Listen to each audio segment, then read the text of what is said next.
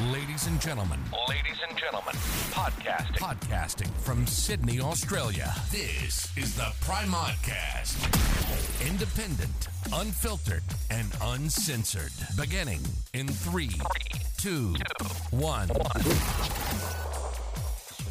Mason, thanks for being here, man. I appreciate it. Absolute pleasure. Thanks for having me. Mate, sorry I'm a little bit late. I tend not to do podcasts at anywhere before 10 a.m., man, because you know what? Every day without fail between 8:30 and 9:30, that coffee makes an escape. I actually, had one of those moments as well when I was sitting here and I got like to seven past the time we talked about. And as I said, I was like, oh, cool, get some emails done because I'm notoriously good at taking a sabbatical from my emails. And I was like, I'm very grateful for this time. And I ran to the toilet and I got back just in time, seemingly on time in your eyes, like a perfect guest. So it's all worked out, man. Oh man, I don't think I've done one of these on time. I'm always between 10 and probably 10 minutes, 30 minutes late, man. So, but we got it done, which is the main thing. So, man, look, I've been interested to have a chat to you regarding a few things. So, I watched a documentary a while ago, fantastic fungi on Netflix, and with the man, Stamets, the man. Yeah, man. So, you know what? I looked at that a little bit more and, mate, I was blown away, to be honest, with what I was seeing in that and just what they can do for you and the different types of mushrooms. And I was extremely naive and just uneducated in what they can do for you. So I come across your page. I'm not sure how, but, mate, I've seen you had your own podcast. I listened to a bit of that, man. I was keen to get you on here and have a chat. So, mate, what exactly are you doing? So you run a business, Super Feast? Yeah, run Super Feast. Kind of got into medicinal mushrooms. So these are, straight off the bat, we can tell everyone, it's getting pretty trendy now, the mushies, thankfully. It wasn't like back in the day when I started, when I'd tell people to put reishi mushroom in their hot chocolate, they'd throw up in their mouths a little bit and run away from me. It's like really, we're on now. So I know a lot of people will understand them, but just for those that are new to the conversation, if you look at like a kind of like, the world of fungi is huge. It's like plants. People just say mushrooms and think of like portobellos or button mushrooms. But it's the same with the plant. If you've mentioned plants to people, they know, or the animal kingdom. There's such a wide array, huge. And it's the same with fungi. But if you break it down, we're not talking about those mushies that come from the soil. We're not talking about psychedelic mushrooms, although that's a fun conversation as well. We're talking about the medicinal mushrooms. These are generally the ones that are where the fruiting body grows out of wood, sometimes insects in the instance of cordyceps. And the medicinal mushrooms are the ones that if you go back into the traditional healing herbal systems over thousands of years, generally these are the ones that they've, say in Chinese Taoist herbalism, they were using herbalism as like what's called a superior herb, and these are the herbs that yes, they can be used clinically. To lots of lots of mushrooms, chaga, reishi, lion's mane, cordyceps maitake, shiitake. They're going to be in formulas to treat symptomology. They're also going to be used individually, and especially in really folk kind of shamanic medicine circles, they're going to be used individually to treat symptoms and disease. But on the other side of it, they're also weaved into the lifestyle and the diet to get ahead of illness and they're known as the great protectors. That's what these mushrooms, so many different types. Some of them are symbiotic and they grow in living trees. Others are parasitic within living trees. Others break down dead wood. Others, like cordyceps, as I said, are growing through from insects. And they are, once you kind of start taking the cap off the information and the potential that these mushrooms have, which is happening now. There's this renaissance and everyone's getting nostalgic reading about mushrooms because we're realizing how symbiotic they've been for the evolution of our system, our immune system as we relate to it. We've grown having, eating mushrooms, having mushrooms try and break us down and, decompose us while we're alive. We've had to literally develop, along with our ancestors, the bacteria and viruses, and the fungi are there trying to break us down. And so in large part, like viruses and bacteria, they've made us who we are. And they are our ancestors. We owe a lot to them. And our immune system works in very specific ways because we've had fungi in our diet and trying to break us down. in our system. And we'll get a little bit more into that. But the medicinal mushrooms are like, they're kind of like the noble representatives of this fungal kingdom. And people are starting to take them. And especially when people start taking high quality mushrooms that are either wild grown, they're growing on wood. You know, there's a lot of like, you know, I love you mentioned Fantastic Fungi, and it's like such a beautiful movie and like a documentary. Paul Stamets is just an absolute legend. He's incredible. He's inspired me. His books are wonderful. But, you know, you look at his products, it's just like, yeah, you know, like they're growing on grain, growing on rice, you're growing in labs, you're growing in synthetic environments. And so people get onto the mushrooms and it's like, it's okay. It's pretty good. But when you start going, what really excited me 12 years ago when I started getting into mushrooms, I was doing my last year of uni in the back of the, you know, of the hall, not listening at all, just, you know, like wanting to take control of my health at that time. I was really salty at the institution of the university at that time. And so I was like, all right, screw you. I'm going to pass, but I'm going to make sure that I make use of this last year and study something relevant rather than the Bachelor of Commerce that they made me pivot into. And so I was really taking a deep dive into my health after traveling in South America for a year and just having a few moments where I started getting in touch with my body and wanted to make sure that I was pivoting the direction I was going in, not just continue to, you know, fall down the lethargic and immune compromised, you know, road that I've chosen and just cross my fingers. I hope I don't become one of those statistics. And so when I was looking at herbalism, a lot of it, you know, Western herbalism, I love it. Modern traditional Chinese medicine herbalism, I really love it. I'm such a fan. But I didn't want to approach this clinically. I wasn't concerned about my symptoms. I was concerned about my potential. And I was concerned, you know, like food, my diet, I didn't like relating to my diet as like the thing that was healing me, because I can't heal for the next, like, you know, from that point, like the next 70, 80, 90 years of my life. That's gets boring.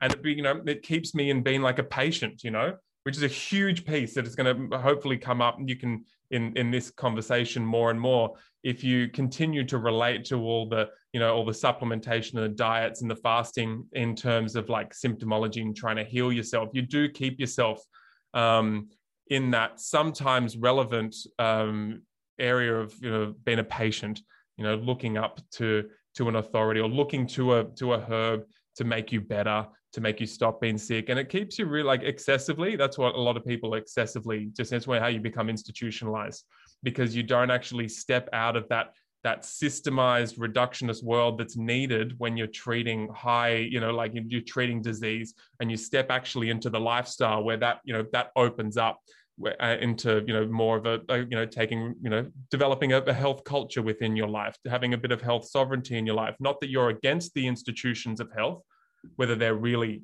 you know, mechanical ones, or whether it's just like Chinese medicine as an institution or a folky style of, of medicine. You step into your own world and it opens up, and you start, you know, realizing you're a part of nature, and you just try and continuously bring harmony to yourself and looking to, you know, make sure that you're getting the greatest you can out of your body. You're looking to potentiate. And so that's a huge mindset change. And to be able to also shift between those two places, realize when maybe something's, you know, the symptoms are getting away from you a little bit. You can't use folky medicine and lifestyle to treat something sometimes. Cool. Acknowledge that you're out of your depth. Move into towards the experts then. But my God, remember that a good practitioner or a good system is going to give you a kick, kick up the ass and say, go and take bloody responsibility for yourself. Go learn and realize that the way that we do medicine isn't the way that you become healthy in real life. Anyway, I just put that out there. So that's where I was. I'm gonna go all over the place. I hope you don't mind it. It's going to be this big mycelium mushroom roller coaster. Sometimes everyone's just got to kick up the feet of their mind and just go on the ride with me. Eventually, I even if I go off on tangents, I generally do come back to the place which is like where I'm back now, in the back of the university hall. I'm looking at Western herbalism, all these clinical styles, and I'm like, oh, this is just boring the shit out of me. It's like, it's good for this symptom, it's good for this, you know, little reductionist Western explanation of what's going on with the body, and even in Chinese medicine. But then I stumbled across Taoist herbalism, medicinal mushrooms, and the terminology, we'll go into it a little bit. There all of a sudden opened up this world in the terminology where what you were relating to right now within yourself, and what you were trying to cultivate within yourself right now, is relevant to your 80-year-old self and your 90-year-old self. There's a continuum. there's a connectivity to the way real tangible concepts as well, albeit slippery for the mind, which we'll explore. Quite tangible. You could sink your teeth into it, and you could relate to your body, going, "Yeah, I can feel that energy within myself. I can, and I can feel that through lifestyle and herbs. I cultivate that right now, and oh my gosh, I made a massive impact through herbalism and through the way that I'm thinking and changing the way that I live. I've really made a massive impact. That was me. It wasn't the herb doing it for me. It wasn't the practice doing it for me. I was the catalyst, and that catalyst is going to take me down a particular road to become a particular 80-year-old, an elder, particular 90-year-old. And you also cultivate, it's with that continuum, you gain a relevance for yourself in like making sure that, let's go into what I was learning about, in particular, the Taoist terminology of the three treasures, right? So the whole point of Taoist herbalism there's many points, but, the one that makes it really simple and just be like, look, a tonic herb is something that's going to help you cultivate the treasures of the body. And there are three major treasures. Everything around us has these treasures, but our body, let's just relate to our body. And those are Jing, Qi, and Shen. And by cultivating the treasures, you are cultivating life. When you cultivate life, you are someone that has a body that isn't going to deteriorate and isn't going to degenerate early, isn't going to age prematurely. What's the point of that? Well, the point of these treasures being intact is that as you get towards, you've had the capacity, you've had the energy to overcome the different initiations necessary in life. You've been able to deal with your bullshit. You've been able to deal with like simple little health things that you really can take, you can take care of yourself, so that especially when you get older, you're not excessively reliant just because, on a system or your family, because you've just been negligent. You've actually been able to deal and handle all these, opportunities and challenges that come up for yourself emotionally. And you've been able to integrate parts of yourself. And it's a huge part of being healthy, so that you're not an asshole when you get older. And it's a huge thing. And no judgment, because everyone's on their own little path, of course, but I'm just going to call a spade a spade. And I don't know how I'm going to do. I might be the biggest projecty asshole to my family when I get older. Who knows? So we'll just see what happens. We're all just going to do the best we can. But you think about the impact that it has on your family members and you and your life. And it's very hard to do this if you can deal with your shit to the extent where you are just a pleasure. You are someone that's integrated their wisdom. And let's go further into the treasures and see how this is like actually possible and how to do this. So you remember, a big point of this is just not to become an asshole, to become someone at the elderly age that's integrated all the wisdom of being alive, but hasn't fallen into dogmatic thought, cult-like thought, us versus them, deriving an identity by kicking back against an institution. This is what we're going through right now, is gold. As you've seen a few of my things, I've seen your things. Like, it's fun kind of being inflammatory and, and throwing some, fuel on the fire. But it's at some point we need to come back and realize, try and find, am I deriving my identity through kicking back against this situation? And that's a synthetic coffee-like energy versus cultivating your own energy and realizing, not falling into us versus them, and, it's just that tribal way of thinking, which, let's go to the first treasure. This is the first way that you can start leaking your primary foundational energy of your body, called your Jing. So this is the first treasure. Easiest analogy that we use to describe the treasures is like a candle. Jing's the wax of the candle, Qi's the flame, Shen's the light that comes off. And you can very quickly connect to that within yourself. And that Jing is, lives in your kidneys. Your kidneys are those roots, the foundational energy, the water energy within your body. And the Jing treasure is, we're not just talking about like the kidneys and relating to like the physical kidneys, but naturally Taoist, the ancient, the ancient folk philosophy of that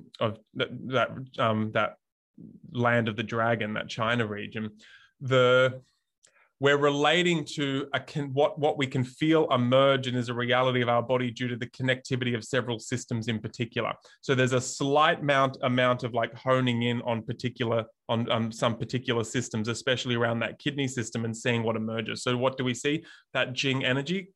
All right, cool. We're seeing foundational strength. We're seeing bone health, marrow health. So your marrow relates to your capacity to regenerate yourself, not age prematurely. Your libido, your capacity to have strong sexual vigor while not just needing to go and leak that all over everybody, because having good Qing foundational energy where you're not reliant on external information, external stimulants to give you what you need in order to self-perpetuate through the day. Your Jing energy is self-cultivated. And what makes people in the West especially leak Jing is excess. So it's an excess of no libido, no sex, an excess of sex, an excess of caffeine, an excess of exercise, an excess of lethargy. When that you feel, oh gosh, so many rules. I can't do too much of this, can't do too much of that. That's a really boring approach. And I definitely don't relate to it either. But the people, like if you can start to tune into your capacity to cultivate your own energy, Jing emerges and you can start feeling your own Jing not being leaked. Once you start perceiving it, you start cultivating it. And that's your ability to fall and accept who you are, accept your boundaries, accept what it is to be human, accept what's going on around you. And like, a droplet of water through nature, you find your sustainable path to flow through the day. You start respecting as much as you can when the yang's rising up with the sun, and when the yang's going down, it's time for you to come down into the yin. You start feeling, what do I realistically have, energy wise to give to the day. If you can start doing that, if you can start watching yourself, I need coffee to get through the day, you are in a Jing deficiency. What you're going to see is, if we take it over to the West, sex hormones are going to be down. You're not going to have a really healthy libido. So no libido means no Jing. It means you're going to have to start looking at the foundations of your lifestyle. So we're looking at sleep, we're looking at hydration. And then we start looking at Taoist herbalism. You start looking at Jing herbs. So these Jing herbs are the ones that go and get the kidney water system flowing, right? So we get the qi moving and transforming between yin and yang, because that's what we're talking about here. When we start decolonizing our mind, are you happy with me ranting like this, yeah, man? Go Just for shut me up anytime. You got to get into the decolonized mind when it comes to medicine. And even traditional Chinese medicine's been colonized and westernized. There's no continuum, right? You're just like, oh, I want energy. Give me that thing that's going to give me energy, like it's a fucking, end point. And then you can just it's like with your gardening. Oh, give me that thing so I can get the appropriate amount. Like I want carrots. Okay, cool. I've got carrots. Do I ever have to do anything again? Yeah. The whole year you're doing something. You never get to stop. You never get to stop when it comes to gardening. It's the same with the body. So you get those herbs in, you get these Jing herbs in. What they're helping to do is ensure that the energies within your body are transforming successfully between yin and yang.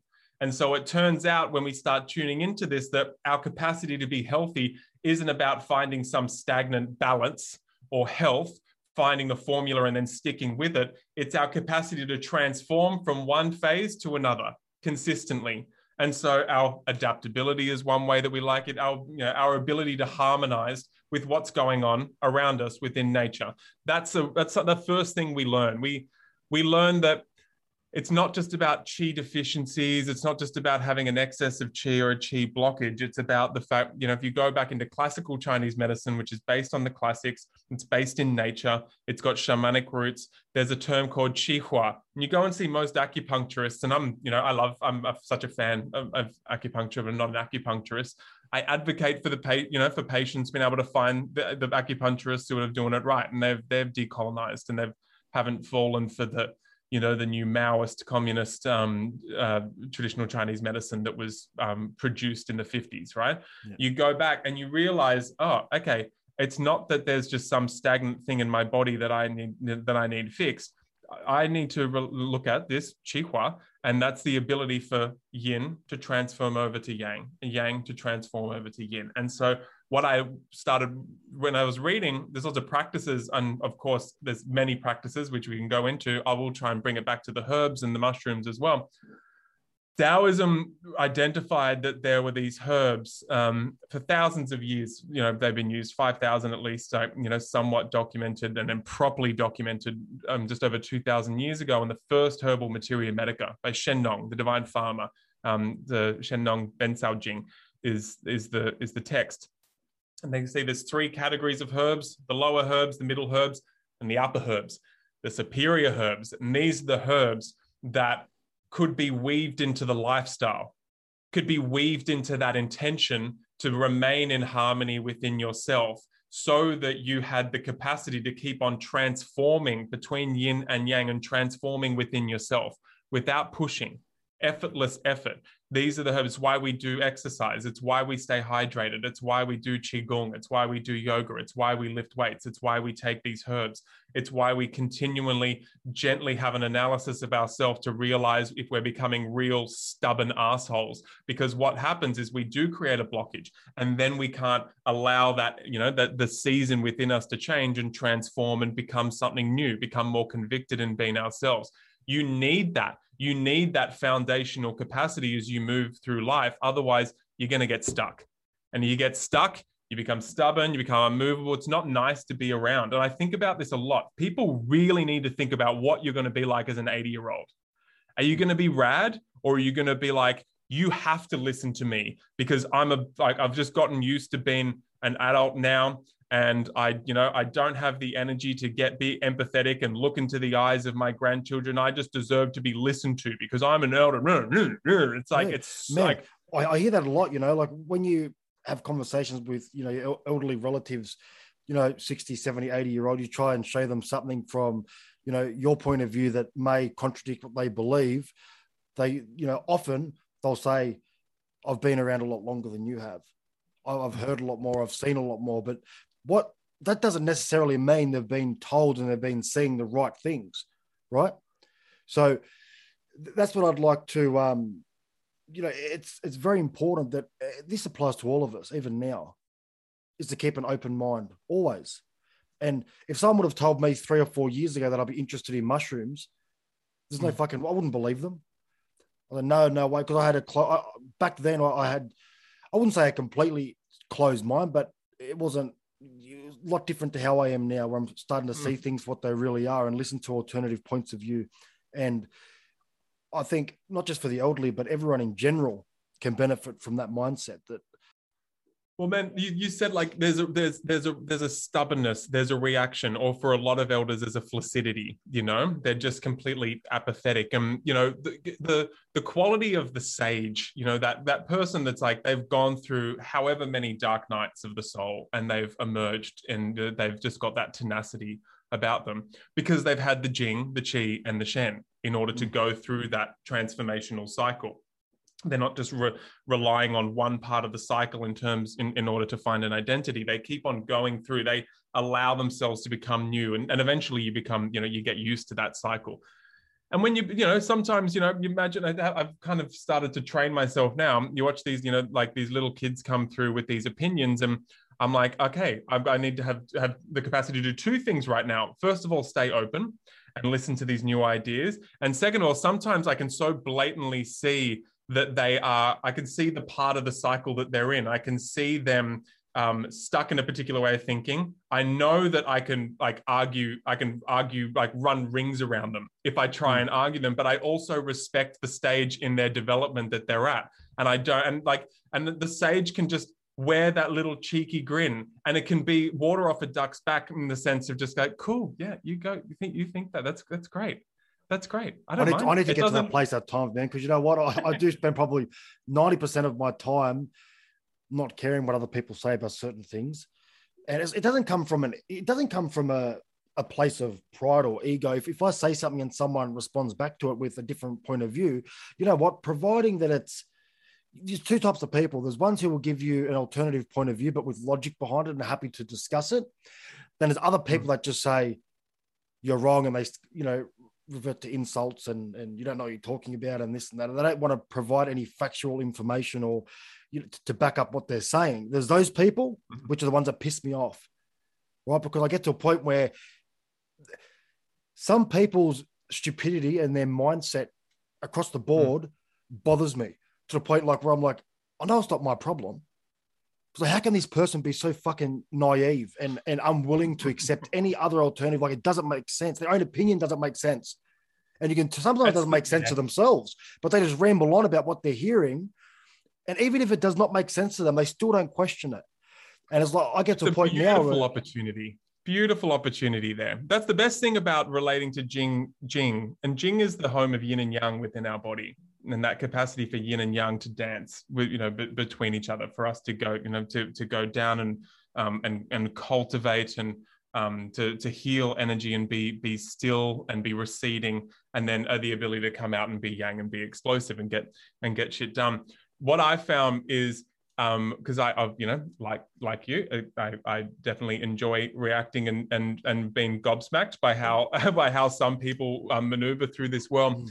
But when, for me, when I really did get to the position where I realized those reactions, I've allowed something to get a barb in me, and that barb hits the cauldron, which is your kidneys, and does leak your Jing. And it's a beautiful, beautiful opportunity to find a way within yourself in order to relate to it, where it isn't a fiery reaction. It doesn't feel personal. It doesn't feel like that faux virtue, which I feel all the time. And I feel like I can speak candidly with you, and it's because we'll always have these injections and these opportunities, and that's why part of me, that's part of me with why I got into comedy, because people think I have this stubborn conviction about the way that I see the world. I actually don't. I actually enjoy nuance more than anything. And I like being that slight impetus to bring that reaction out of people, so they have the opportunity and catch themselves and go, wow, I've really bought into a bit of a dogmatic way of thinking. And that's people who are, that's people who are pro jabbies and against the jabs and everything. Just be like, let's continue to continue. We can feel it, a crusty layer of this is who I am and this is my team and this is and they're wrong, and then if you come out of that and you can weave through it and not have that knee-jerk reaction, even though it feels relevant at times, because seems like the world's going to shit, and the only way that I can feel okay in myself and sleep at night is if I go out and spray everyone with my opinions. That's ultimately not going to be effective if you look at yourself, what you're moving towards as a 70-year-old, an 80-year-old, and 90-year-old. There's always arguments to be like, we might not even get to be an 80 because I'm going to be putting cams and blah, blah, blah. There's times to get up and swing the battle axe, but it really does. If you can, we can start to get down and feel this, what I'm talking about in this Jing. We're not going to do it in a podcast. I've watched it for over 10 years now. I've had my business. If you can maintain conviction, fine. If you can maneuver and allow that impetus, that input to be your medicine and not react to it, accept it, move it, allow the venom to move past you, and then and then very consciously. I fucked up yesterday. I didn't do it. I had knee-jerk reactions to something yesterday online. Been very fun, but I feel the hangover, and it leaks me. It leaks me. And I get a little bit anxious. I know when I've done it. Are you referring to your memes and the shit you've been posting on your stories? Yeah, a little bit. Just yesterday. That's fucking. They were hilarious. I'm very happy with that one. It was more what I do enjoy is putting out the bait for myself mostly, but putting out the bait for people to get that reaction and then go, come on.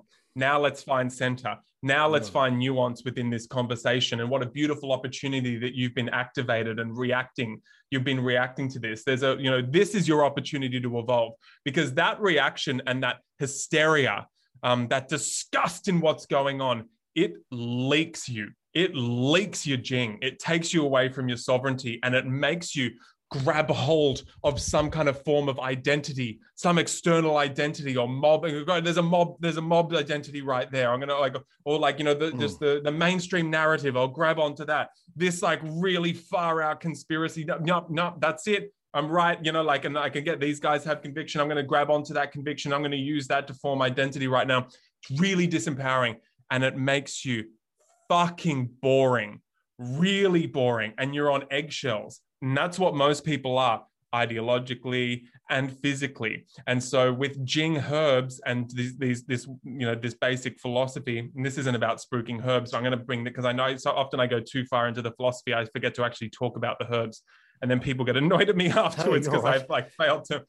But let's say that in that intention and the Jing herbs, the idea is for us to start cultivating that kidney water. And so we're talking about these herbs there: eucommia bark, goji berry, cordyceps mushroom, dendrobium. There's Rhamania. These beautiful kidney nourishing herbs. What happens when this is quite often the gateway herb for people when it comes to Taoism, because everyone has been maybe reliant on caffeine, maybe hasn't been on something with this much intelligence within it, this much pure Jing energy within it itself. And then when that system starts getting moving, it impacts you. You go, holy shit, I feel, what is that? What do I feel? That's just simply your chi moving. And what happens when your chi moves is this Jing energy, which you're born with a certain amount of Jing. There's a certain amount of Jing that you derive from your parents. And it's said that some, mystery like dropper of Jing comes from the essence of the universe is dropping into your embryonic kidneys as you're coming to be as well. So, but you get that Jing from your parents, and then after you're born, bang, you've got then your postnatal Jing. And that's the wax that you have of the candle. And that's what you've got to burn through in life. So people go through with weak Jing will eventually have weak knees, weak bones, weak marrow, weak capacity to regenerate within their body because they can't, they don't have the marrow, they don't have the energy to go in and create new cell matrices so that they can heal from stuff, and they get reliant on coffee, or they get reliant on an institution, and it's really the core excess that we have within the West is the excess of the people walking around leaking that Jing energy. And when you can get onto the Jing herbs, I've got I created a Jing formula 7 years ago after having lots of Jing herbs around and I'm doing it in a particular way with the Taoist herbs. I talked about Stamets growing his mushrooms on grain, and it's good for clinical settings. It's good for mass production of mushroom, but so much magic is lost. And that's what, if you go from having something lab grown, especially mushrooms, you want grown on wood. Not, and I feel bad because he's the master mycologist, but growing mushrooms on oats and rice and grain is just, they're so shit. It's like the quality is so shit. You go back, it's like having, it's like, are we back eating like grain-fed meat? It's like, no, grass, because that's what they eat. So when it comes to sourcing herbs, the way we're doing it, I've been doing it for over 10 years, and the way my mentors have done it is you grow it. It's called de-Dao. That's what we're looking to do, growing these herbs de-Dao, which is another Taoist philosophy, whereas we go back and get these herbs from their original place. That text I mentioned, the Materia Medica, says you got to go and get your eucommia bark from this microclimate, right, in this province. That's what you want to do. And there's a few other specifications in order to have a herb that's, it's got the cosmic download, atmospheric download, microbial download. It's just got that perfect micro environment to create the most potent herb that's going to help you to cultivate life, right? And so that's when you start getting onto those Jing herbs. Like when I put throughout the Jing formula like years ago, it just got this cult following, because this funny concept, we've got powdered extracts, and so people can control the dose, and it feels a little bit like a food. There's no other shit in there, so you get the flavor of the herbs. So you're connected to the herbs. You develop a relationship with the herbs, and a lot of people listening, some will find it too kooky, and others will just be like, "Yeah, I've had that experience." When you have an experience, a collaboration, relationship with a herb, and it helps you overcome an illness or a sickness. You've mentioned the blood pressure thing for you, or when you help it, shift something and cultivate. This is what happens with the Jing blend. People, it shifted, and people go, my gosh, like I took with those Jing herbs, I don't feel like it was the Jing blend necessarily that gave me the energy. And it's not like a Red Bull kind of energy I've got. I'm waking up and I've just got the ability and the will to get out of bed, to go and exercise. I've got the will to move through the day, and that's my energy. And then you can feel when that starts going down and you go, right, now it's time to rest, there's something so you about it. That's the sovereignty that these herbs can help you cultivate. And then, and, you know, in the beginning, people take the Jing blend and they're like, yeah, I can, you know, I'm getting all this energy back, and, you know, this is amazing. And, you know, they take more and they get that kidney energy cultivating again, which, because they've been leaking it for so long, they start making lifestyle changes. And some people are often like, oh, I don't want to go off the Jing. What if it, you know, goes away? Like, no, encourage it. Get off it. Start feeling that was actually you. The herbs didn't do it. They've just helped to, you know, get the chi moving through that was yours all along. It's a really transformative moment for people, because that's the name of the game. Not having dependence. You know, just, you know, just finding a sustainability and, you know, finding a sustainable, harmonized way of moving through life, that you're not moving towards exhaustion, and then you're not getting exhausted. There's two main issues that we face. Now, one of them is, I guess you could look at it as the consumer, and one would be from the business point of view. So the two major issues we face, one as a consumer, is that it doesn't matter what I take. So I get a lot of messages asking me what I take, and I'm open. I tell people no issue what I take and why I take it. But a lot of people's response is, how does it make you feel? Do you feel something? And what we do in this part of the world, especially, is that we want an instant, whether it be for example, a cup of coffee in the morning. It gives you that instant, which I think a lot of it's mental as well, but it gives you an instant oomph, you know, a can of Red Bull, oomph, straight away. And we look for an instant hit. And that's in a lot of things, even in, you know, if we go to the doctors and we get a medication for something, whether it be an anti-anxiety medication, a sleeping tablet, like we take a sleeping tablet and wait for us to be hit with it and then pass out. We take any anxiety medication expecting that we get a big hit of it and we're no longer anxious. Stimulant, same thing. We expect a stimulant feeling immediately. And people chase that immediate reaction. And that's how I think they will, you know, justify or value the product they're taking. So if they go, you know what, this is good because I felt this immediately, but I have people asking me about the Golly gummies that I take, the apple cider vinegar. It gives you energy. Do you feel it? It was like, well, yeah, but it's not like energy from a coffee or a Red Bull. It's a sustained energy for a period of time that doesn't hit you hard. It hits you gradually, and it's sustainable throughout the day. But people want that instant hit. And that's the mindset. They also don't. They think people want the instant hit because they want to feel like they haven't been wasting their money and they haven't been hoodwinked. They also don't want that because they know they've had that a bajillion times before, and it hasn't actually had the rubber hit the road in making them feel like they're really moving themselves towards being a badass, you know, physical, energetic and spiritual body when they're older. You know, they want something that's got some substance. That's why, like, I've been doing talks for, you know, the last 10 years on mushrooms. As I said before, they got really popular before these adaptogenic herbs became really trendy. And I've had a lot to do with getting them there in Australia. It was a real kind of like when that started, you know, that wave started breaking, everyone was like, oh, geez, that's what Mason's been banging on about for all these years. And then from there, like, people come and look at my business, which is decent enough now. And they go, well, like, why your marketing spend is so low? I'm like, yeah, you know, because it's a herbalism of,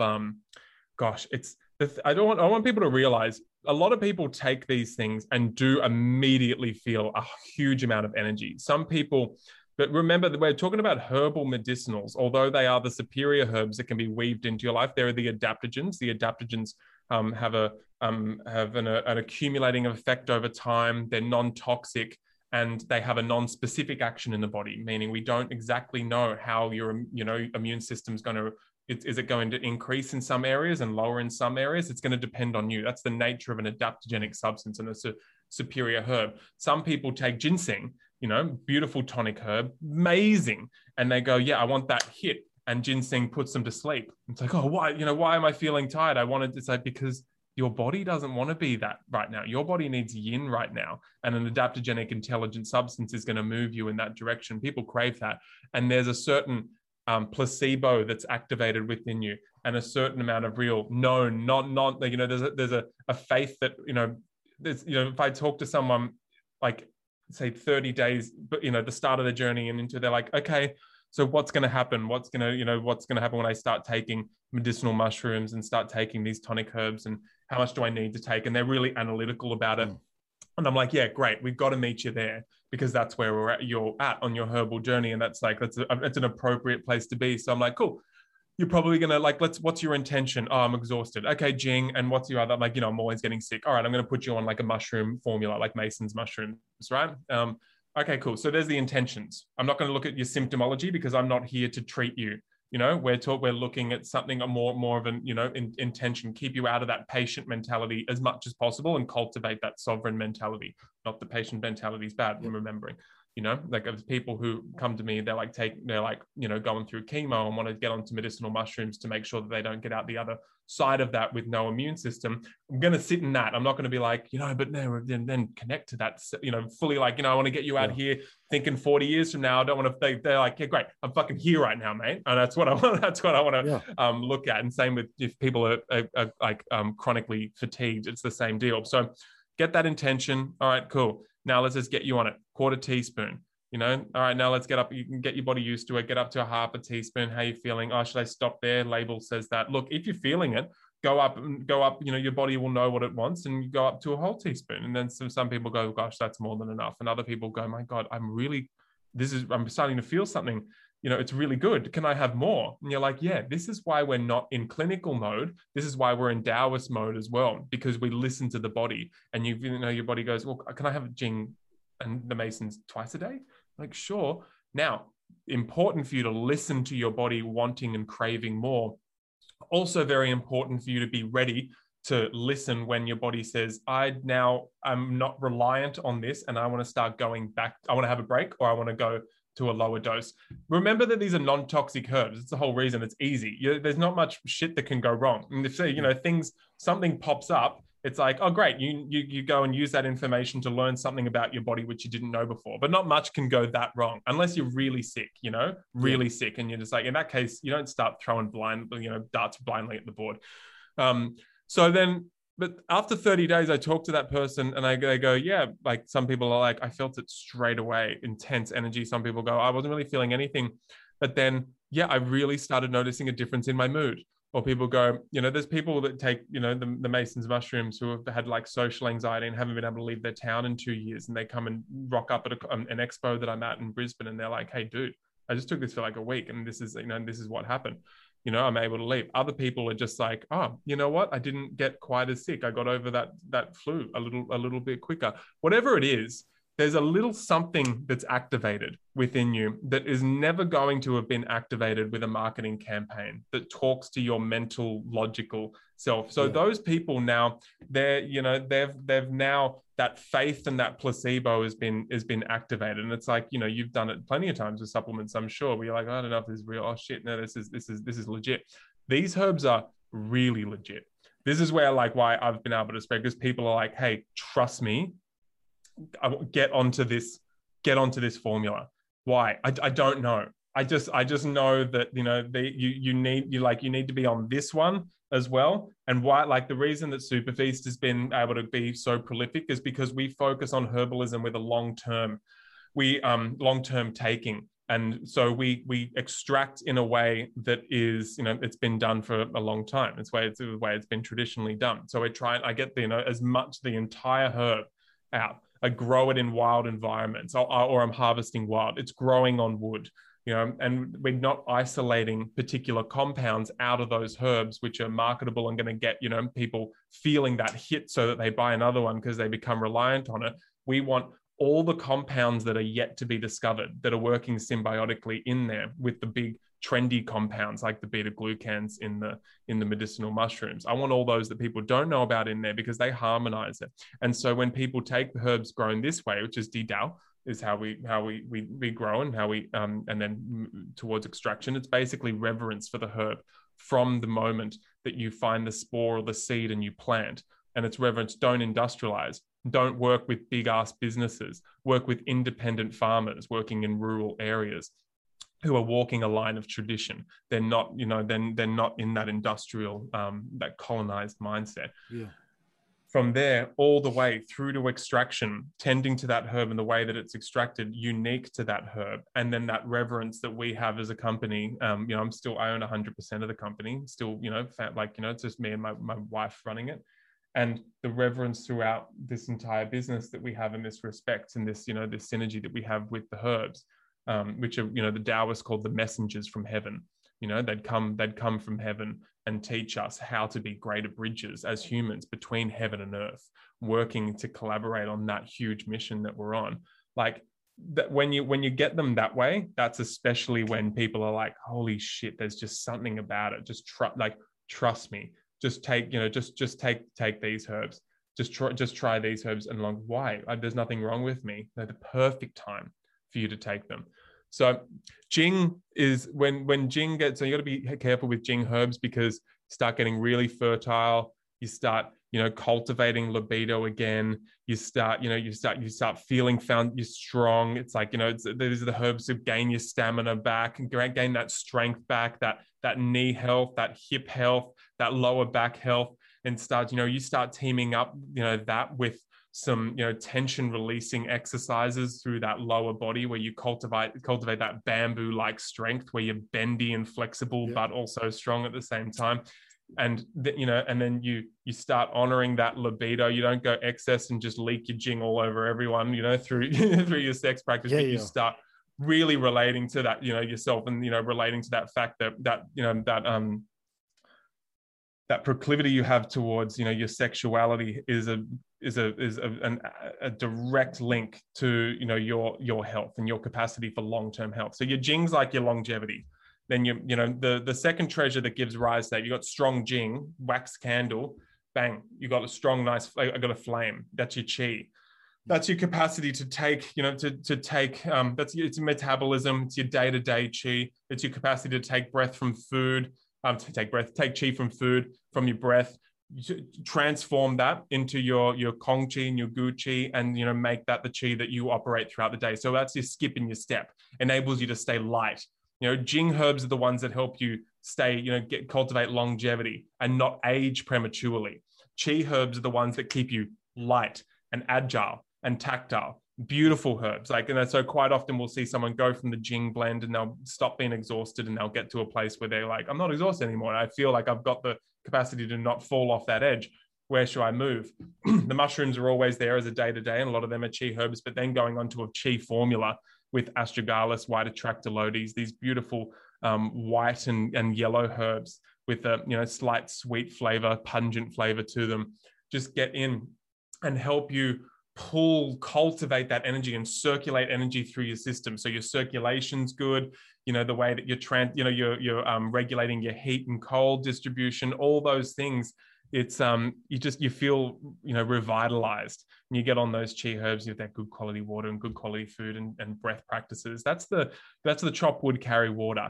And a lot of people fall into that, you know, start taking these chi herbs and they realize, wow, I can see why the Taoists a lot of the time would just, when they're in autopilot, you know, they'll just take these chi herbs because that flame just keeps everything going.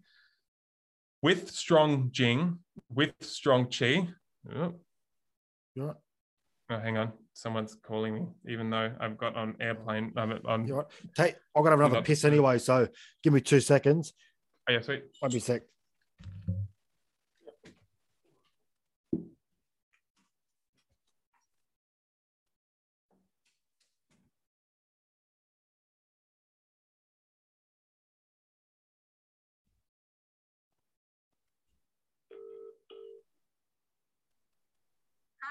Hey, so I'm just in the middle of a podcast, but he's just gone to the. Just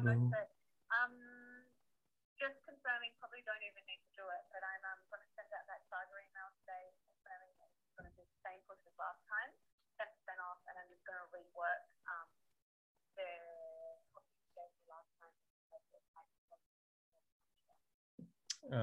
Cool. Yeah, maybe just you can reference the fact that, you know, it's been so beautiful to see so many people reaching for chaga during this time, like worldwide. Everyone's Okay, cool. Awesome. Alrighty, sweet. Have a good day. Bye.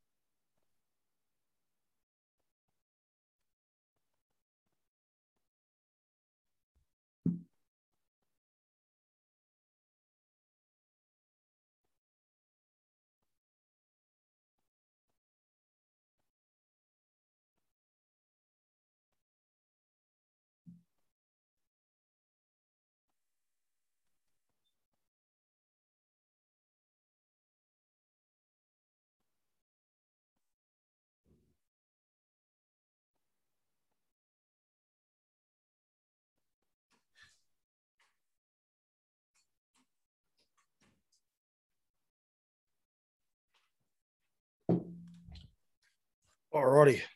All right, sweet. So I'll jump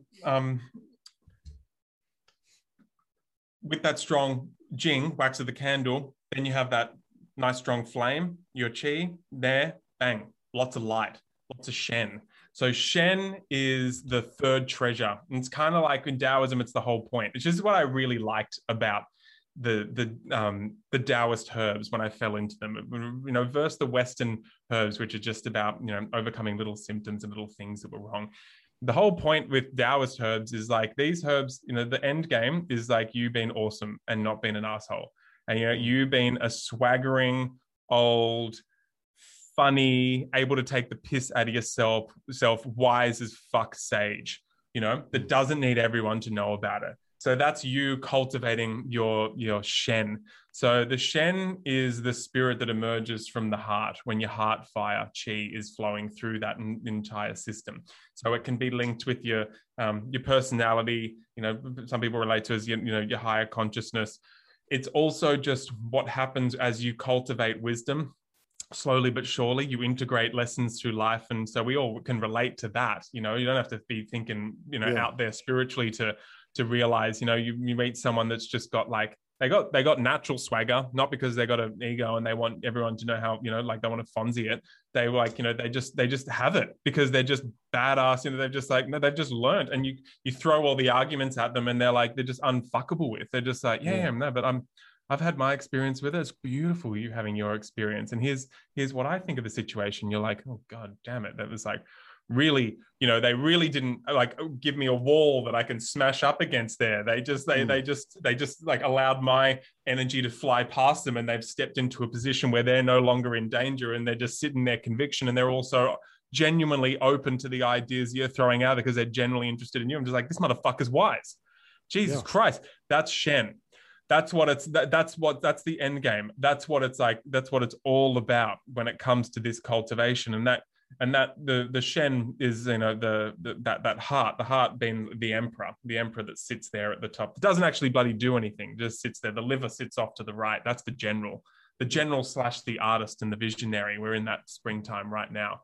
The general just kind of like, like looking at, purveying the land, what resources we got, what campaigns we going on this year. All right, that artistry, what's the vision? Go up, bird's eye view. Where am I actually wanting to go? What have I got to learn here? It's savage, but then it's just this dreaming. The liver spirit, the hun, is that travels through the universe at night, getting that real bird's eye view and bringing down the massive intent and the massive artistic visioning that you have for where you'd like your life to get, spliced in with that hectic practicality of the general that goes, this is exactly what we're going to have to do. Come back to bloody, real life Peter Pan. You actually have to grow up a little bit as well, but then we'll fly off and be little kids for the rest of our lives at the same time.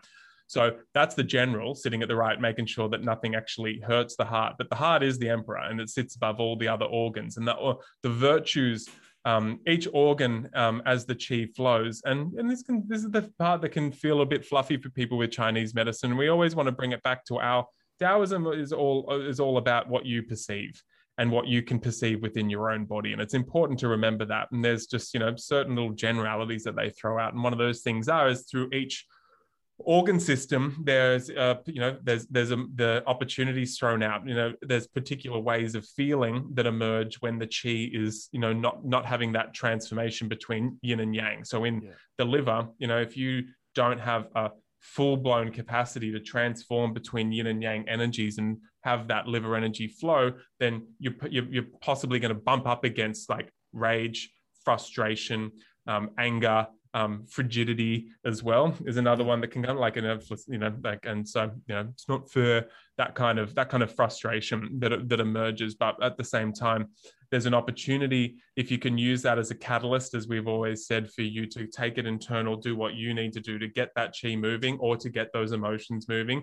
Then naturally through the other side of that, if you spend 10 years looking at your anger and feeling it and feeling for me, it's like, look, I'm like, my father just passed, and it's got like, I'm really still deep in that process of feeling like, feeling his frustration and the frustrated patterns I've got from him. And, I talk to them. I've done a lot of, I've looked at it in plant medicine when I used to do that, and looking at, in therapy now. I'm looking at it in my meditations now. I'm not trying to fix myself. I'm just watching slowly. I'm getting somewhere. And naturally, if I get somewhere, it's, and then, then a virtue of some description does arise, whether it's, some a bit of patience and, a bit of acceptance, and not one that I just do because I read it in that Eckhart Tolle book. I just I'm like, oh, it's general. I can't get that out of me. I'm just that little bit more patient.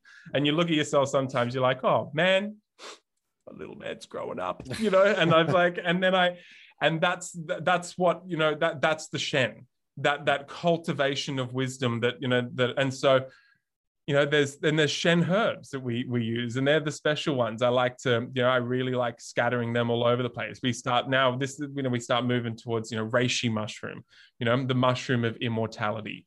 That's the one that helps people become bloody sages. The one people, reishi mushroom sometimes is just that bang. It just gets people's nervous system calmed down enough, gets them feeling strong, not subconsciously threatened because their immune system's so weak, gets their immune system cranking up that they settle into themselves, and all of a sudden they see things a little bit more clearly. They just see that they're not just some statistic or number or, clogging cog in a machine, and and so they attribute a lot of spiritual awakening, which I think is something much more practical, but a lot of people do. They see it's a spiritual herb. It's a Shen herb. In the Shen formula, we've got, it's the herbs of happiness, the herbs that help you bring a calmness to the heart. As you get a flow of qi through the heart, you get to regulate your heart, and that spirit, your Shen, gets to comfortably sit around that fire. So you can imagine that fire, your heart there, and that system is the fire running through your body. If it's running too hot, right, so you're agitated and you're anxious, or if it's too low, you're getting depressed and down, and you can't, the twinkle in your eye starts to go away is the first sign that your Shen's starting to demise, right? Yeah. And so if you can start being able to have a meditative practice, if you start really regulating what information you allow into your life, and regulating how you react to that energy, and start becoming, protecting that Shen, protecting that fire. Don't let kerosene get thrown on your fire from media, so that it rages, and then all of a sudden your spirit's gone. It's like, I can't be around, it's too hot. Or likewise, people that just, apathy is the glove in which evil slips its hand. They become apathetic, and they have no injection of anything, no engagement, knows nothing. There's no fuel getting thrown on their fire, no passion.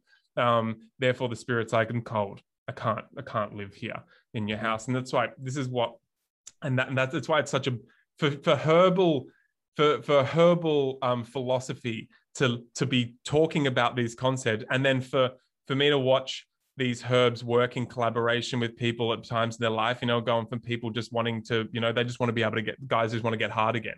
A woman just wants to be able to get wet again, right? Yeah. And so that leads them particular herbs. And then they get that, and then they go, oh, cool. Now I've actually just I've got to focus on my immune system. I don't want to get sick as much. And then, yeah, okay, cool. They work with the medicinal mushrooms. And then at some point they're like, oh, and now I can feel my journey moving really towards the cultivation of my capacity to be able to regulate the fire within my heart, so that part of me that feels really me can continue to come through, and I can gain a greater relationship with it. And of course, they're doing a multitude of things, but the Shen herbs become relevant for them at that point. I just think that's cool. I think it's really cool that's even, possible to have that conversation with herbs. And then for me to watch, it's been a lot of people now I've watched get on the herbs, and a lot of people have very, very transformational experiences at the very on the herbs. Yeah, on the herbs, on these Taoist herbs. Oh, I thought you said watch. Okay, that you watch Get on the Herbs. I thought you were referring to some documentary or show called Get on the Herbs. All right, I gotcha. Oh no, when they get on the herbs and they have a beautiful relationship in the beginning, but that's also like when you meet a friend for the first time, and you meet that person at the party who's like full of life, and you love them and you want to be around them, and or it's like the beginning of a relationship. And it's all exciting, and I'm getting all this energy, or that, Shen's like, helping me, move through like this stage of anxiousness and really remove that anxious, whatever it is. But then, naturally, if you can get 4 years into that relationship, and continue to, fall more in love, or just, get like 5 years into that friendship, and you start getting really, really authentic and vulnerable with that friendship, it's when the good shit starts to happen. It's the same with herbs and with these Taoist herbs and with the practices that come along with them. And so you can see the decolonization of the mind is embedded within the approach that we're offering, and it's a nature-based approach. Where's the proof? Where's the studies? They're there. Go and look at them. Whatever you need to do to get engaged to begin with. But just we're waiting for you for when you do arrive at this place where you don't need that mental rub and tug in order to engage and get justification for engaging with whatever it is. But in this instance, Taoist herbs and medicinal mushrooms, and you can arrive because you've matched something external to do, because it matches something, an internal intention that you have for you in your life. It's very different. That's coming back into the natural. It teaches you this, and it goes on for years and decades. How especially at the moment, so confusing. Where is the natural, and then where is that colonized synthetic? Right. And you can, not that it's like good or bad necessarily, but, in order to really, I feel for a lot of us to find that personal inner evolutionary path, and that alchemical path that leads to the ever elusive, embodied happiness, can't take it away. You need a dominance of the natural in your everyday life. You can't go in. Yeah. And that doesn't necessarily just relate to herbs and mushrooms and all the other good shit that we know we should be having. It also comes back to your mindset. You can make a few simple changes in your life with things you do. Like what I do now, when I first started posting on social media, what do you call them? Troll accounts. I refer to anybody that's a troll. It doesn't necessarily have to be a fake account, but just anybody that comments on your stuff, not really offering any constructive criticism. It's more insults and, finger pointing. And those people now, I just block, right? Do you know how good that is? Where do you get someone who might say something, you might post something, they go, I had one the other day when I said, what's the best thing you've done for your mental health? I think you've probably seen that. And some guy commented and goes, being able to tell you that you're a fuckwit, right? So, okay, I had a bit of a giggle to myself and then I blocked him, right? Because I don't want people like that around. I don't want people, because not only will I see it, but how many other people, I probably won't see it. I don't see a lot of them comments, but other people will. And they get other people emotionally invested in that comment and they fire back at him, and it's not good for anybody. So, we're talking about in your case, mushrooms and the medicinal side of it, but also, as I said, just making small changes in your life, whether it be, I can't have friends that are toxic. I can't. So if I've got friends that are always, poor me, the world's against me, this person, I'm hard done by, I can't associate with people like that anymore. I can't do it.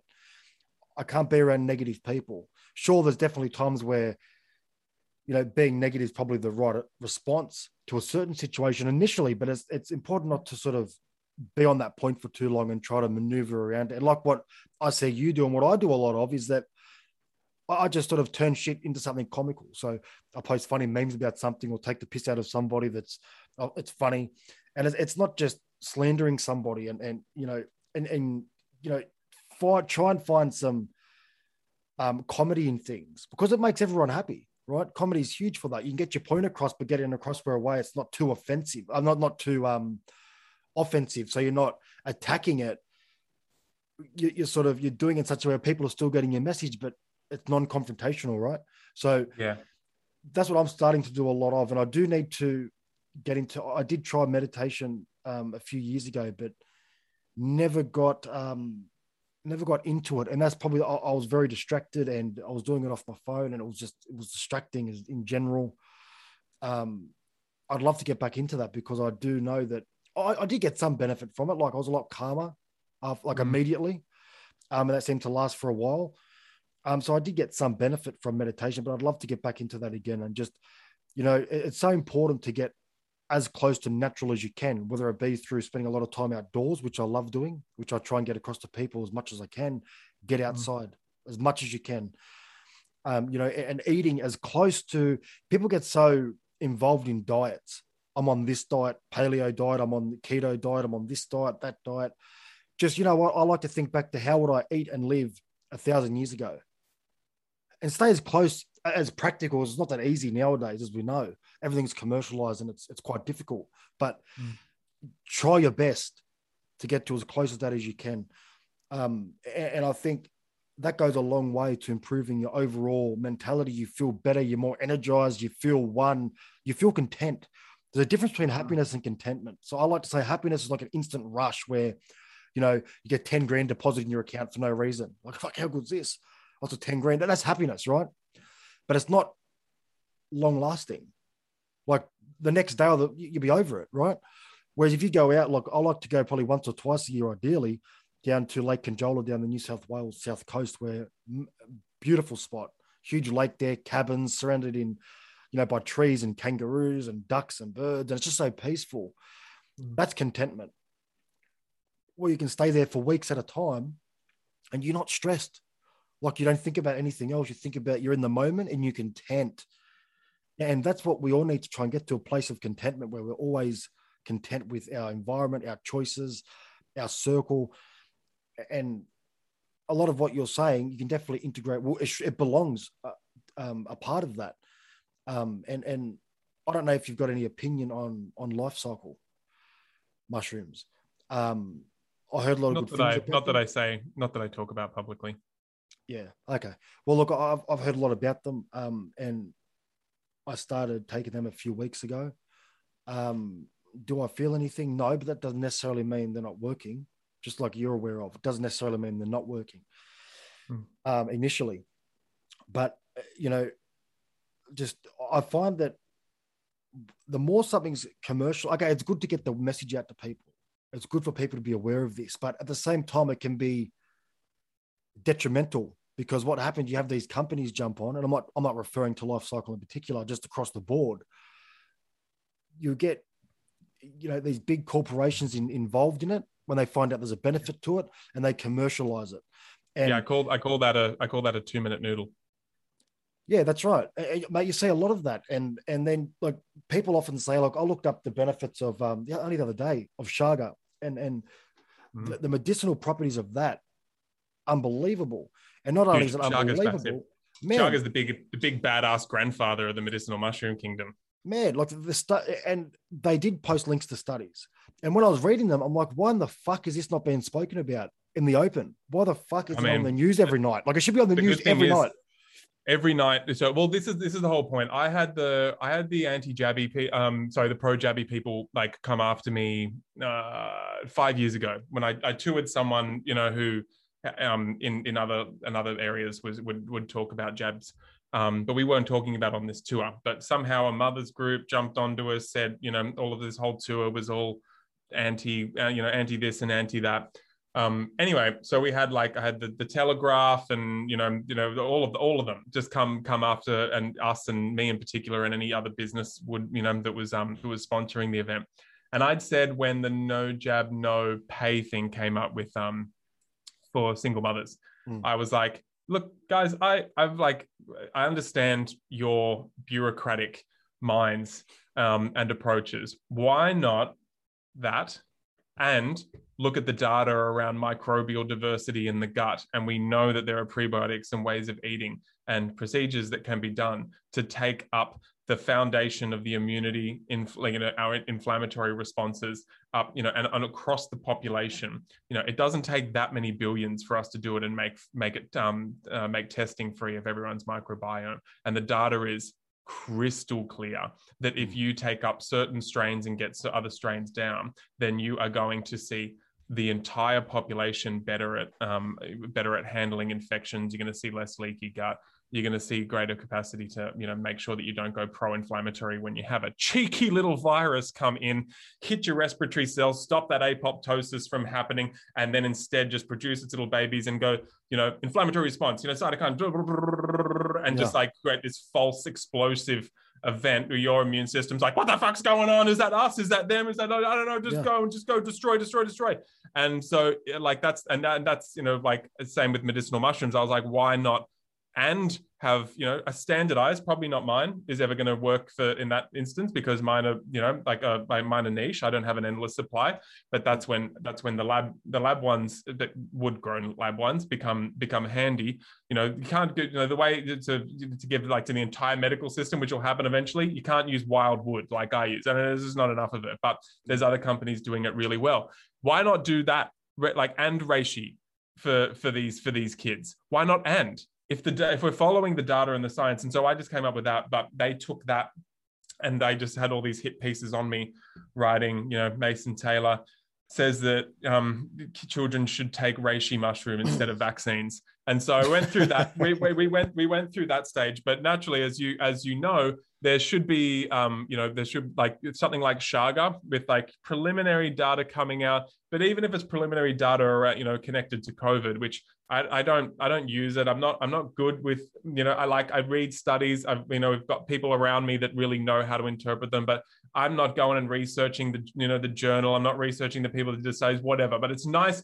That kind of gets out. What's obvious is the data when you take a medicinal mushroom, and this is the whole point of medicinal mushrooms and why they're getting so important right now, as well as all the other beautiful natural medicines that are coming up that just beyond a doubt clinically we know that they are fucking boss in general. And so why, we all know this, why are we not talking about the obesity epidemic that's driving all this? But why are we not talking about the fact that everyone has flabby Western white bread immune systems? Why are we not talking about the fact that why are these people getting so inflamed and those others aren't? Because that's the strain of that bacteria in their gut is risen due to their lifestyle versus this person that isn't. And it's, and you can give fiber supplements, in particular probiotic and prebiotic supplements that across the population would annihilate, the intense discrepancy we have there. But we should have the awareness that Chaga is one of the most badass, potent medicinal mushrooms. And it's because that reishi, maitake, cordyceps, they're immune modulators.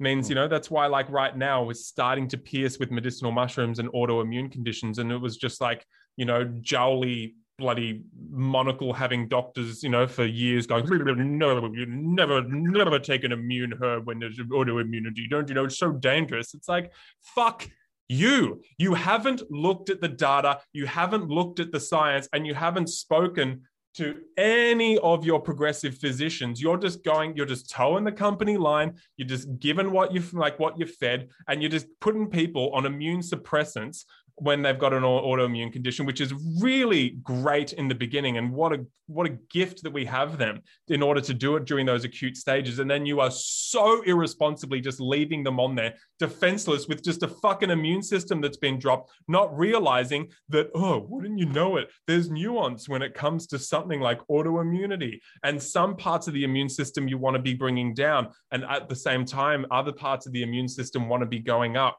How do you restore that intelligence? It's not through your drug. It's not through you and your clinic. And so that's their ego running out of control and not wanting to admit that there's other areas or other ways to approach things. And I be mindful, because people aren't ready to go and just, you shouldn't just be going and taking medicinal mushrooms if you have an autoimmune condition and just smashing yourself and just going blind. I'm not just saying that like and winking. You should not. This is a reason why I have naturopaths, acupuncturists, non-stop doctors on my podcast, non-stop, because Taoist herbalism is a herbalism for the people. It's a folksy herbalism. These are the herbs you can to bring into your lifestyle and your life when you're not an expert, right? And they're safe, and you can do some cultivation, and it gets at times you trade with training wheels, and at other times you're on a rocket ship in terms of what you can achieve for you and your family's health with them. But when you're dealing with like disease states and symptomology, it's out of your fucking like out of your jurisdiction, to an extent. Go and do your research and find someone that wants to get the sovereignty back over to your hands as well. But why is something that is a proven immunomodulator not on the news every night? Chaga, astragalus, even just Chinese medicine is just like everyone should be on ginger and everyone should be on licorice. in order to prevent extreme infection, augment the spleen, bring a warmth to the spleen, stop the cold invasion that they're seeing, through what's going on with what's called COVID. And that's an obvious one. Also, your Wei Qi, your surface immunity, the Qi herbs we were talking about, they're like, everyone needs to have strong Wei Qi, surface immunity, phagocytic activity. So that's the Qi herbs. That's astragalus. We know that. That's the medicinal mushrooms. That's the reishi, the chagas, the lion's manes. These things are badass. They are fucking badass. And I bet you would find that there's some lowering of the severity if you if you got your head screwed on correctly. I often joke about, Superman Bizarro, the opposite, like the Bizarro pandemic. I've done a skit like a while ago. I need to get back into it. Where I'm the Bizarro Prime Minister. I'm doing this during this whole thing. I'm making everyone take their daily reishi vaccine, right? Every day you need to be taken. It's all on us. It's all free. How long will you do it? Are you going to be able to keep up this? Like, absolutely. Have you seen what we're spending money on? I'll give everyone reishi and like all these immune modulators for the rest of their life. I'll give you the rest of your life. That's why we live in this beautiful, abundant society. That's what should be happening. And then we should have free testing to make sure that no one's running around with stealth infections. So stealth virus infections, bacterial infections, because that is a disaster waiting to happen when so many people are walking around with kind of like, with maybe like a stealth Lyme infection or, something like that. And there's many others. I talk about it excessively. But if people are walking around with that, then it's a ticking time bomb, because all of a sudden you've got multiple infections coming through. It's the same what happens with flu every year. You're just, you're not going to be in a place where you can handle it. So why not make that testing free? Why not make bacterial profiling free for every single person? I don't personally do it that much. I don't like, but it's like, it's so obvious that if you make it a goal that within 5 years, we want to make sure that everyone's bacterial loads within their gut is back to the indigenous bacteria, so that you have those foundations. That's where we are just hollowing out this shell of health. This is where I can just see, I'm Neo looking through the matrix as many people are right now, not getting panicked, just seeing the inevitable path that we're on by relying on these single pharmaceuticals. It is actually the fucking stupidest thing you could be doing in this instance. And there are so many other cultures and countries that are just like, even if it's slight, but some of them going in, quite considerably going, we need to get our act together when it comes to our health, because we are susceptible and we're walking on eggshells, because they're actually engaged. Our politicians are not engaged. They know that they've got a short life cycle when it comes to their political career, and they're trying to set themselves up. Some of them care, but even they're trying to play in this fucking weird dystopian stadium of what it means to be responsible, and like just like what it means, like the fact that the health department even has health in their title is a travesty. It is so blatantly obvious. It's so blatantly obvious. That's why I'm like, really, I'm feeling really content. Not like I can't and never would make particular claims around the infection, the COVID infection and what I do. But my gosh, I'm really grateful that for the last 10 years, I've been spruiking sovereign immunity and sovereign health and cultivation of a health, a culture of health within one's life and family, in your family's life. Because it's put me in a position where that satisfaction you're talking about, I feel really satisfied about my choices. And, there's like, it's so obvious. Everyone knows. We saw early 2019 Fauci, talking about, how to handle infection. It's like, it's like hydration, the things you don't think about, sleep. It's like, yeah, he fucking knows it. You know it. It. You all know it. And it's just, it doesn't get them that, if they go and tell everyone we're going for this short burst, like it's like the caffeine, it's like it's like the Red Bull of getting praise, this short burst of like hitting this target of 80% versus doing the thing that has substance and actually starting to bring in something, something new, something where you're actually working in reality, in cultivating something that can be measured in people, which is actual health. They just they're just going for that short burst, and they just live off the praise. They're just just that short 100%. egoic little praise. Everyone loves this new savior identity, and they love the adversity, and then they just love the pocketed, the pockets of opinion, and they can get angry and point the finger at everyone else. I'm feeling really satisfied with my choices, and I've been able to watch like that call that interrupted our call before. That was us getting, we've been out of Chaga for a little bit. And so because searches for Chaga have gone up 190% in the last month, because people are doing their own research and connecting for themselves what they should be on, what they should be taking, and what they should be doing. And some people might be knee-jerking, going, oh my gosh, this might be the thing that saves me, because they're in a panic mindset. The good thing about getting herbs of this caliber is eventually you just feel some good shit, and it doesn't matter. You don't necessarily have to feed that panic. You actually get in and you start turning some lights on in the immune system. The beta glucans and other compounds within these medicinal mushrooms are really magical. They're high weight, they're high density. And so they bypass the digestive process of the stomach. And so then they get into the small intestine and they act as prebiotics. Beautiful. Prebiotics are those indigenous bacteria that we want. Amazing. But then more even amazing is that there's receptor sites within the intestines that are perfectly designed for these compounds within the medicinal mushrooms. Compounds, almost like it was designed for them. And it is designed for them because those receptors are for those that fungi that is to detect that fungi that is parasitic to us.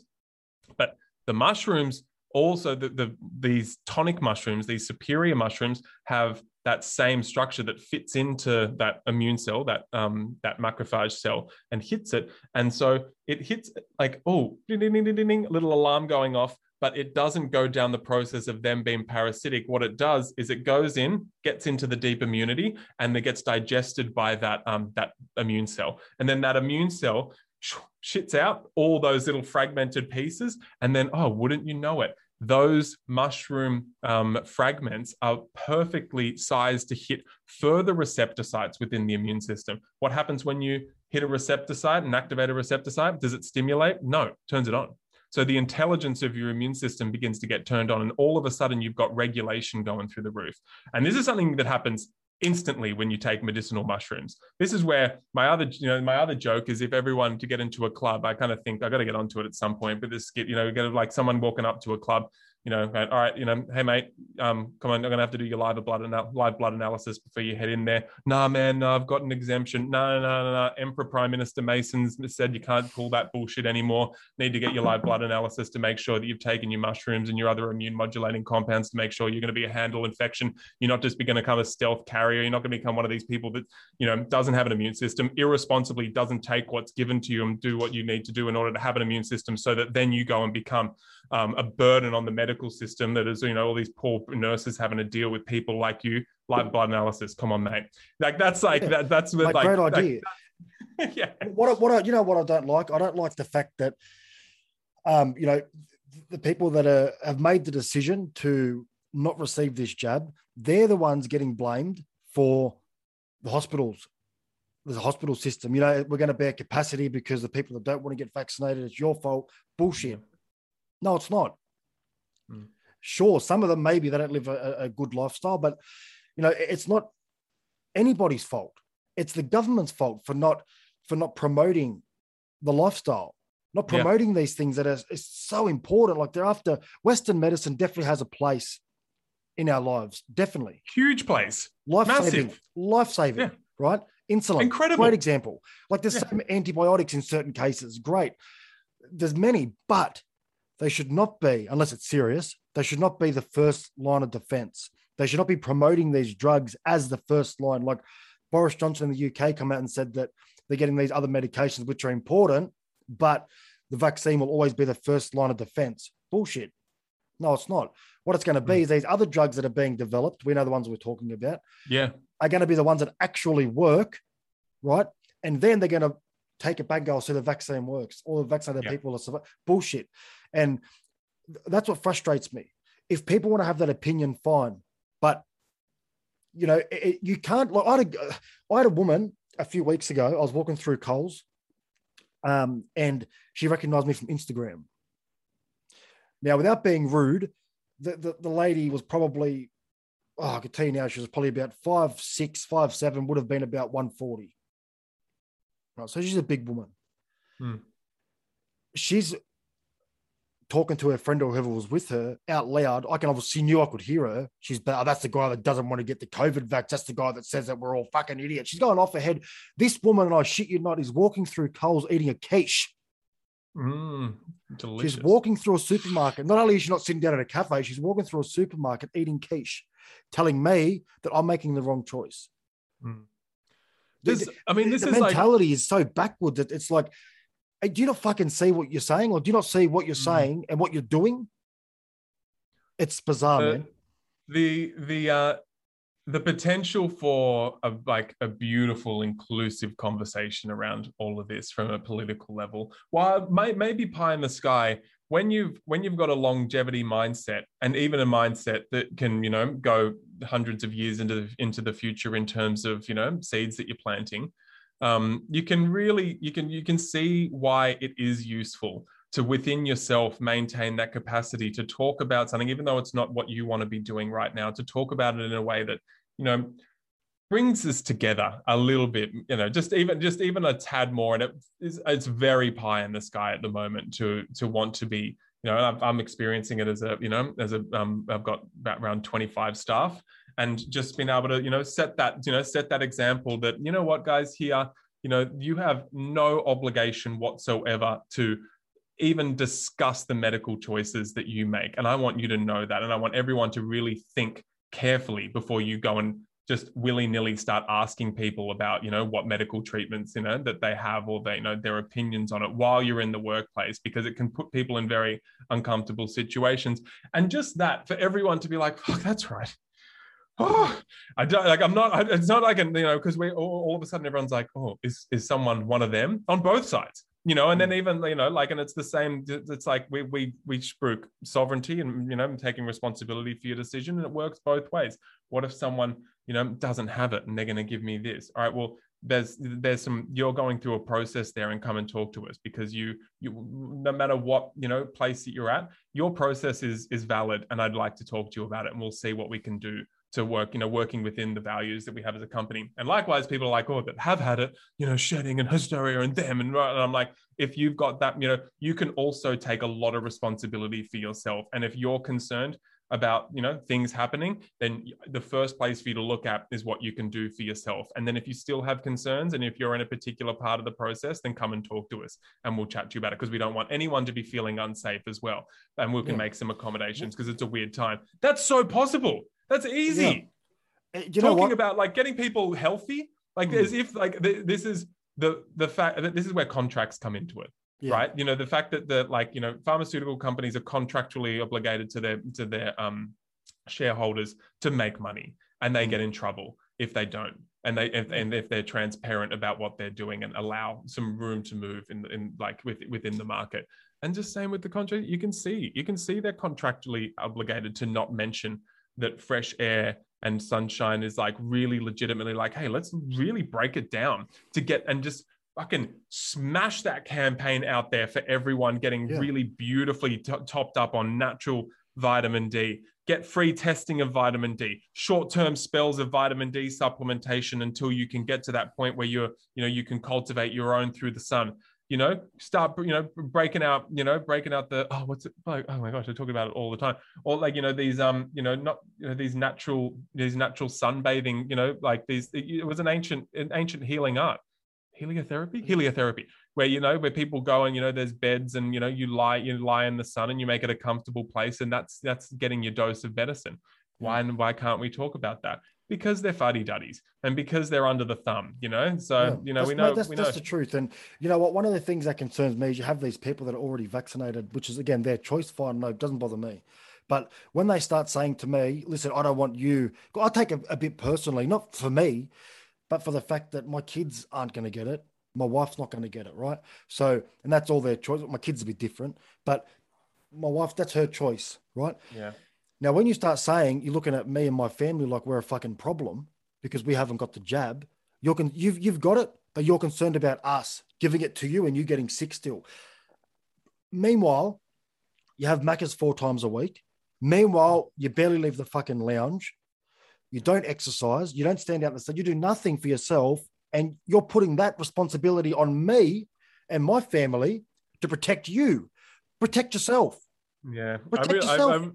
It's a great one to see. Like, I feel you big time on that. And then it's like wonderful input of energy. And I watch where you know what it's like. You watch how you feel about that. And it's a strong feeling. And then and maneuvering that energy to become something that, you know, going into the next few decades is going to be like a real beautiful gift for everyone, you know, not something that makes me kind of just live in opposition and then leaks my jing. It's like, I'm really grateful. You were talking about troll. I got to run, but you were talking about trolls before, and I trolls the worst and the best. And, you know, some trolls are just the most important part of a fable and a fairy tale, right? You know, and like, and I've had a few people I've dubbed trolls, some of them just tools. Like, you know, and you can see that. And that's when you do like, and just like, oh, you're not really, I can't condone that level of flaccidity around your capacity to control yourself right now. Please just like please come back later when you've really got that under control. Because you're just throwing your shit everywhere like a tantruming toddler. But when sometimes the trolls, the most annoying ones are the ones that have a good point. And I'm like, fucking got me. I can feel it. Oh my God. You're like, I am pretty projecting. I didn't think about that. I didn't think about, you know, what the point I was trying to make there. Over the years, especially over the last 12 years of me going in through dogmatic health practices, I've been like, you know, I used to be a raw foodist, and a few, like, you know, I've had a few trolls that just were the best medicine for me. And I still so it's like probably the last thing I'll leave there in terms of cultivating jing. If you get one of those good ones that they react to you because they got you, you're acting because they got you, you know, like it's just, I need reminders of that all the time. And I think but I'll leave it on that one, man. All good, brother. Listen, I appreciate it. We'll do this again soon. That'll be good. We've got a lot more to cover, but a bit more to cover, and we can go further into the mushrooms and I mean, there's fun protocols, you know, health protocols to be chat about. And anyone, you know, I know I've gone all over the place. Anyone wants to, you know, jam, you know, you can call up Superfeast, you can DM Superfeast, you can email us. We're really good in customer service and helping you, you know, slowly move into your tonic herbal journey. And, you know, just get on the medicinal mushrooms, guys. They're really magic, especially at this time of life. You know, Mason's mushrooms is good. If you want capsules, we've got Mushroom Mate there as well. Another good surface immunity one is the Qi blend, really great. You know, Shen blend if you're really feeling the anxiousness within your mind and you're really, you know, mentally really not doing it, you know, Shen's really great. And then Jing is the one, you know, if you're exhausted, if you can feel you're being reliant to get energy external, to one to go for. And do you have some sort of chart or do you have some sort of graph or something that you've got which sort of break I've got it a good down? I'll send you a new to Superfeast video. I'm gonna put it in the show notes. New to Superfeast is basic, and I don't know if I can send you a code so everyone can get 10% off. We can just make it Primopod Prime. I mean, is that right? Prime done? Yeah, Primodcast. That'll be the code. All right, done. And I'll attach your video link to the description of the show, and when I post it on social media, I'll attach your links in there as well. Mason, thanks, brother. I appreciate it. Thank you. Big love, man. Appreciate all that you do. Thanks, man. Take care.